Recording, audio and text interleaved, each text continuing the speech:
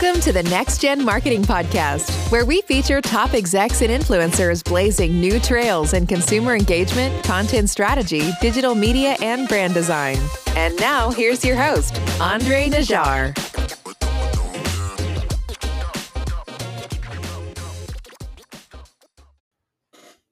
Hi, everyone. So for today's episode, we are fortunate to have Rebecca Regal back on the show with her second round of marketing snacks for 2021. On today's episode, she's going to discuss three emerging trends. The first one being what she calls femfluence, which is the influence of more feminine energies of compassion, community, and creativity in both the workplace and in marketing campaigns. The second is the longevity mindset, which is a 360-degree holistic view of mental, physical, spiritual, and financial health for the long term. And finally, we're going to chat about an emerging segment that she's calling the shadow consumer, who has traditionally been disenfranchised and left behind by marketing, but is still an enormous market. With that said, please enjoy the episode.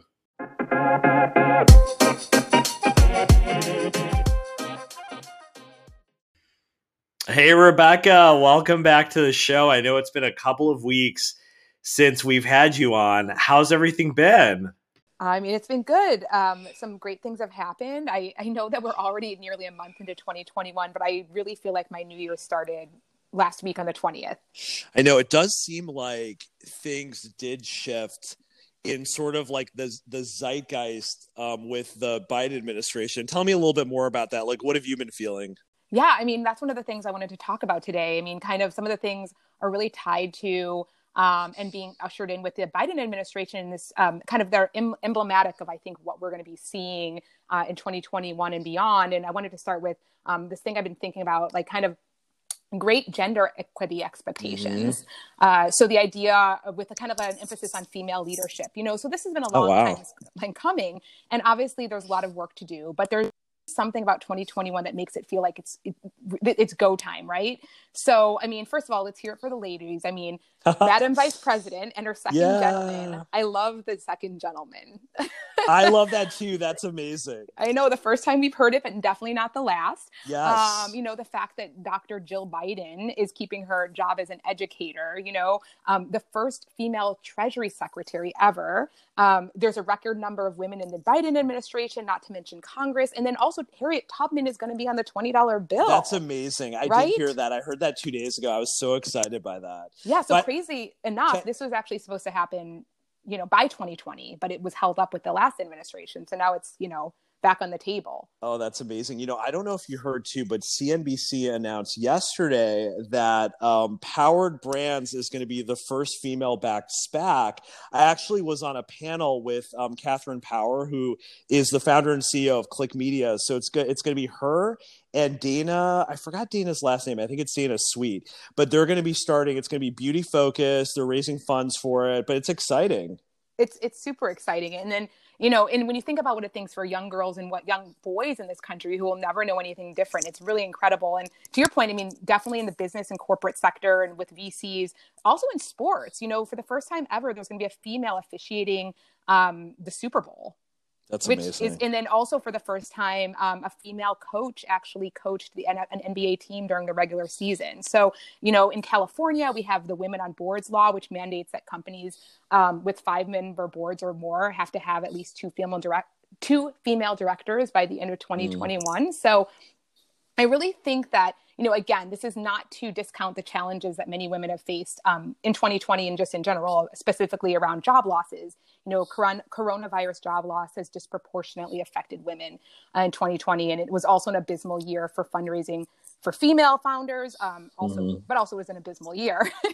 Absolutely. Not completely, but there were a lot of aspects that were not the best. But I do think that we're going to expect more positive outcomes and rebounds in gains for women this year and moving forward. And I do think, we're going to see a lot of positive bias breaking results. And this is going to really help up in the power structure, and also really usher in kind of an embrace of characteristics of our humanity that have historically been assigned to females, but really we all possess, no matter what our gender. So whether it's kindness, empathy, we talked about this last time, compassion, humility, understanding. So I think that's what's resonating. I think it's going to definitely rise up. I agree. I feel like there's going to be an emergence of more traditionally female energy that's going to hopefully influence, not just females in business, but also males, however anybody identifies, right? Because that's a great thing with what we're witnessing now, is that there is so much of a spectrum and a fluidity,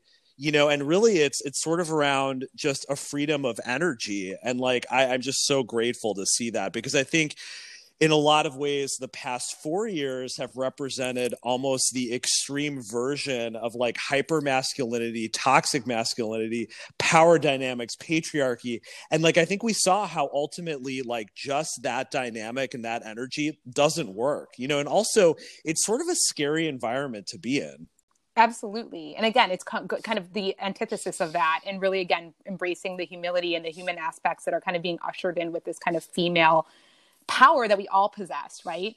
And I think, we're going to see it on the policy level. I think this will finally, we're finally going to have an opportunity to join the rest of the Western world around family leave, not just for, young new parents, but people who are caregivers for their, aging parents or family members and, things like that. And again, more kind of anti-bias VC funding. So more investment in women-owned and women-led businesses, particularly women of color.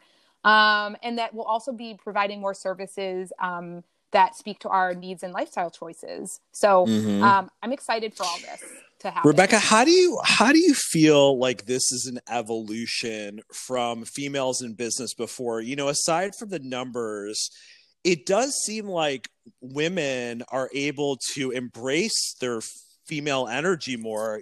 Tell me a little bit about that, because it is an evolution where it doesn't feel like women, in the past, perhaps feeling like they needed to be more like men. This is a completely different shift. Absolutely. I think that in the past, and even so now, there has been kind of the women, there's this sense or this belief that in order for women to make it in corporate culture or to make it in general, they have to be able to navigate this kind of masculine systems that have been put in place and actually act like one of the guys, or just kind of avoid it, or figure out how to be nimble and avoid any kind of awkward situations. But really either just become one of those, either kind of just embody those characteristics that are right. more kind of, toxic and or to circumvent them, right? And then maybe not be able to step into your strongest self because you're kind of using avoidance tactics or whatnot. Whereas now it's kind of, let's just break it. We're going to break it all down and rebuild, and we're going to embrace all of these, again, characteristics and amazing aspects that are within us. And we're going to bring them to the fore, and we're going to use them to lead with and set great examples. And also, have positive track records that really prove that by employing and embracing these characteristics that you can actually fulfill and do really great with a triple bottom line. Yeah. And what I think is interesting too, is that energy doesn't exclude the males out there. It's really more of an energy of collective compassion. Absolutely. And bringing everyone to the table, which I think is really important, because sometimes, I've spoken with a few men that don't necessarily, I think they're still evolving into what this means. But actually, if you sort of, to borrow the most overused phrase, if you lean into it, you'll actually see that it benefits men too. Mm-hmm. Oh, 100%. I think, again, just in our society, men have been raised that they have to be strong, and they can't show their feelings, and they can't show compassion and humility, and they have to be this stoic kind of strong men. And that's not true. That hurts everyone. So I think just, again, allow, whether it's a man or a woman, to just be able to embrace our humanity. I think it's going to create better leaders, and it's going to create better systems, better workplaces, better government policies, because we'll be able to look and feel, and see and just be. I'd love to hear your thoughts on how it affects marketing communications? Because I think it does. Yeah, I think it's also taking care of people and taking care of your business, right? I mean, that's something that women have always done. And again, it's not strictly for women, but it's like a female characteristic to take care of. It's like a maternal instinct to take care of your people, take care of your community. So I think we're seeing it with like customer service and the way that customer service has evolved, that it's no longer, it's a two-way conversation, and brands and businesses have been so much more receptive, partially because of social media and because you can literally tweet something out, but also you just seen like a huge increase in kind of your customer satisfaction with the brands that actually will engage with their consumers and really rush to kind of fix the problems that have been elevated to them versus kind of maybe just dismissing them or just taking a really long time. And also the way that they communicate. I ordered some products from a female-owned kind of health and wellness beverage company recently. And, I think one of the products I ordered was on the site. It said that it was, back ordered, but some of the other products I was kind of expecting to be here sooner than later. And I, sent them an email the other day, 2 weeks later, and I said, hey, just checking in on the status of the product. And, the response I got was it was just so friendly. It was like hey there, like it was very conversational and very human. It was almost like I was talking to a girlfriend, and I was like, hey, where you at, girl? And she was like, totally. And it made me say, you know what? I mean, I was already okay with it being late because I understand there's, supply chain issues right now. But it is kind of really like, I think just in the way that we're taking care of our communities and cultivating communities, right? Like it used to be, again, like the brands kind of held all the sway, right? It was like the big brands in the room, and it was like the consumers, you're just here to buy my product. Now it's kind of like the share of voice with consumers and the way that brands are listening to them. I think that is definitely emblematic, and that's already been happening, but I just think it's going to just continue, and we're going to see more of it. So I know that your second trend bucket centers around the longevity mindset. Tell us a little bit more about that. Okay, great. So, I mean, also kind of this also comes to mind with the new administration when we're looking at, our 78-year-old president, who's really at the top of his game, but also dovetailing with kind of the pandemic that we're going through, which has really affected our mental, physical, and financial health. And naturally, we can't help but think about the quality of our lives and how we live our best lives and how we can live as long as we can, in the best way that we can, right?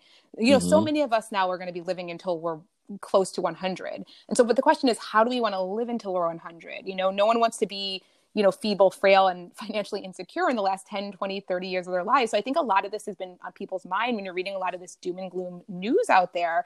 And so I just think the big idea here is really around this like longevity mindset. And so it's really around kind of health. So our physical health, our mental health, our financial health, how do we build and maintain it? And so I think we're going to see a barrage of interest, investment and innovation in things like med tech, fitness, wellness, financial literacy, and then mental health. And it doesn't matter what age or demo this is catering to. It's all about helping us all live longer, happier, healthier lives. Yeah, what's interesting about that is I feel like it's the natural progression from what like holistic and wellness was. Like I know there was a lot of talk about things like mindfulness, that really popped up from a mainstream perspective 3 or 4 years ago.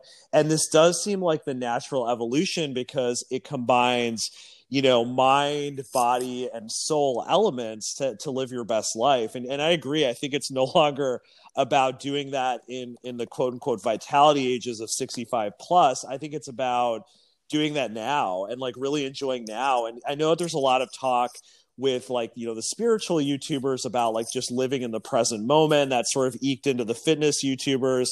It's just this idea of like, how do you reevaluate your life? How do you live this life for you? Yeah, it's really about preventative health. It's something we've talked about from holistic preventative health. Again, like we're not just talking about our physical and mental, we're talking about our financial, right? Because that's also huge. And so we've talked when we talk about mental health and the stress and anxiety and the rising rates of depression and overwhelm we've seen in this last year. We've already seen, even prior to this, we saw the kind of the mainstreaming and monetization of meditation, but it's really gone to new levels. So like guided meditation apps and videos in 2020 saw a huge rise. And Calm, they reported members listened to over 1 billion minutes of content during 2020. And they're actually now valued at $2 billion, which is crazy. I saw that. And then, now you can watch The World of Calm on HBO Max. Headspace is on Netflix. There's even services, there's services targeting kids like Breathe With Me Barbie and, Go Noodle and even dogs. Like, like meditation services for people. No, it's even dogs. it's on American Airlines. Like when you have takeoff and they actually have Calm meditations now. Actually, I was going to say it was only during takeoff and landing, but actually you can listen to meditations throughout your entire flight. Yeah. I think I remember that from the last flight I was on back in, I think probably a year ago.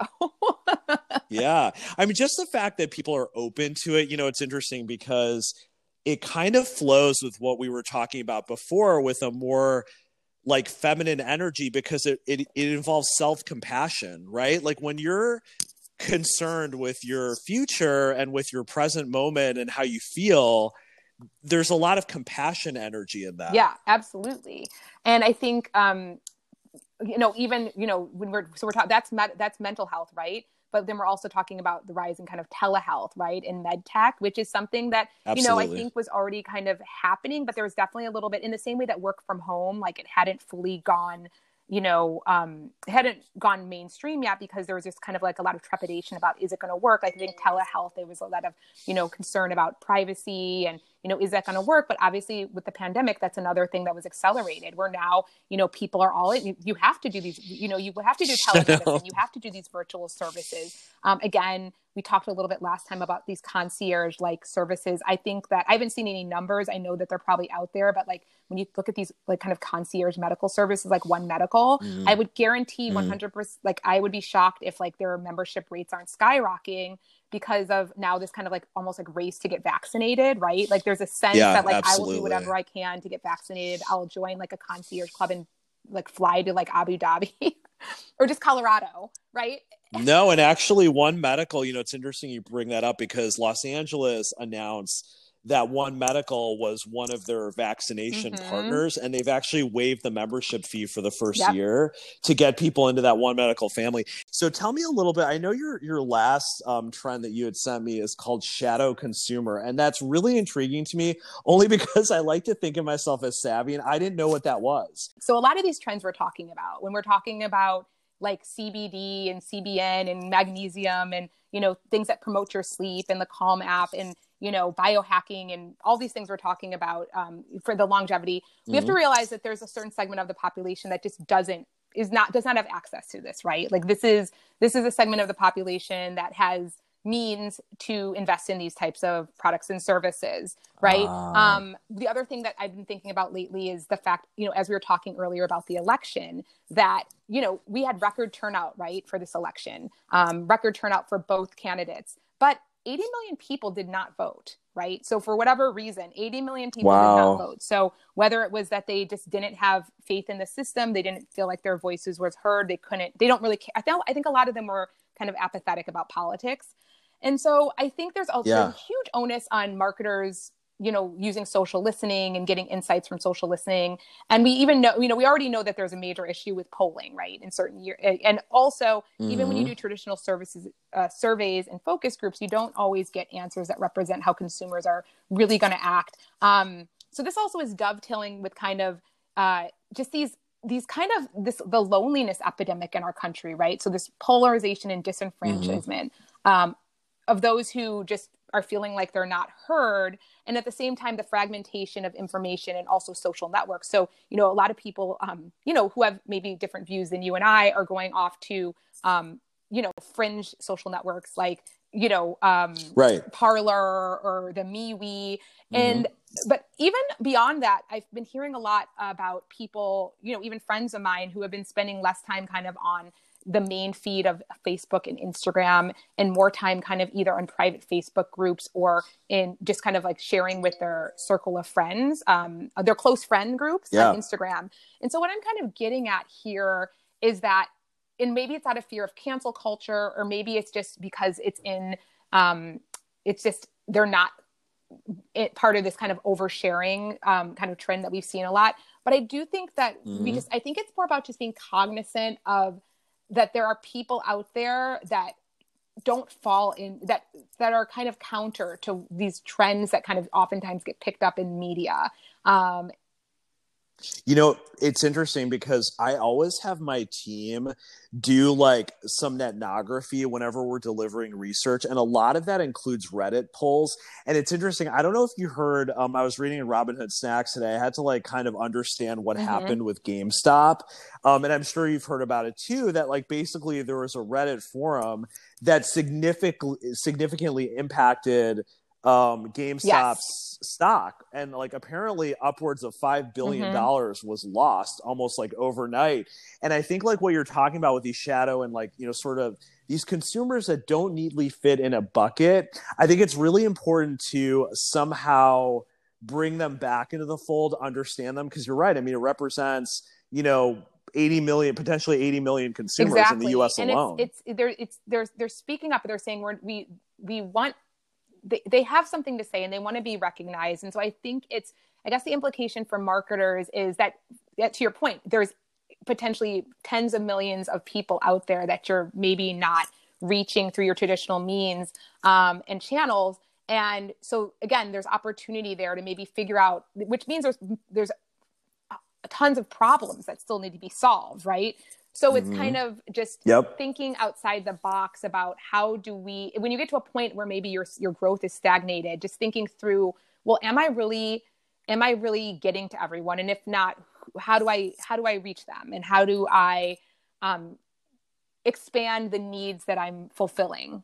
Yeah, and I think direct to consumer and e-commerce could help as well, because there might be like an access issue, right? Where like some of these people might live in certain portions of the country where bricks and mortar just isn't available, you know, and I think we've been seeing that. I was looking at Amazon's numbers for Prime memberships. Do you know that 50% of the US population has a Prime membership and 80% of age 18 to 25 has a Prime membership, which is pretty staggering. But then when I was thinking about it, it's not necessarily staggering because a lot of the population doesn't have malls. I mean, I know that sounds crazy, but like it's true. And especially with COVID, you know, and people being forced to stay at home. But I mean, even if, let's say we weren't in a COVID environment, just access to products and access to innovation, you know, still needs to be transacted in a direct to consumer environment. And I also, when we're talking about Amazon Prime, we're also talking about their content as well, right? So they also, that was a huge, you know, everyone's about the streaming content and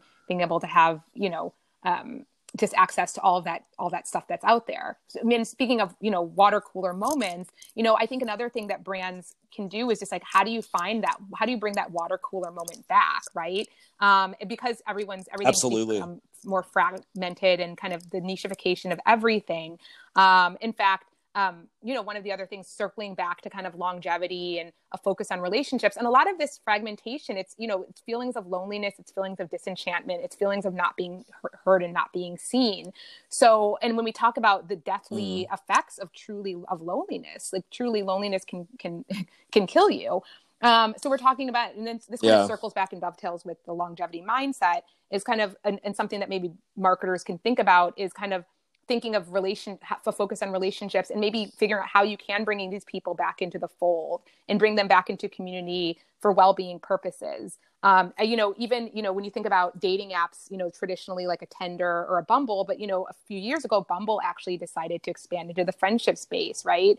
And so there's even, and I just read an Atlantic article that was really talking about how the absence of like peripheral, like our loose-knit friendships, so like your everyday professional acquaintances, right? That might even get you outside of your bubble, right? We've talked a lot about the echo chamber and the bubble. And when you're living more in that bubble and you're not out in the world and you're not able to come in contact with all different types of people, you go back into your bubble. So I think the implication for this one, in addition to the other things we've talked about, is figuring out like, how can you bring people back into the fold? There's this tech startup called Donut that just launched a Slack extension called Water Cooler, and it's intended to create serendipitous connection points and like human moments and peer-to-peer learning among colleagues while we're in a virtual workplace and we're not able to just like bump into someone in the elevator anymore. So again, this is, as I mentioned, this is like more of like it's kind of a train of thought, but I'm also thinking a lot about it lately, about how do we make sure we're including people? How do we? I think it's really interesting. I actually think that it's definitely a project for us all to work on. So, Rebecca, this was all really great. I think we're going to cap off the episode here, but I wanted to really quickly summarize for the audience that today we went over the 3 trend buckets of femfluence, the longevity mindset, and the shadow consumer, and we'll leave summaries of all of those in the show notes. Thanks for listening. If you enjoyed this episode, please subscribe, rate, and review wherever you get this podcast, and follow us on social media for top marketing tips from our guests.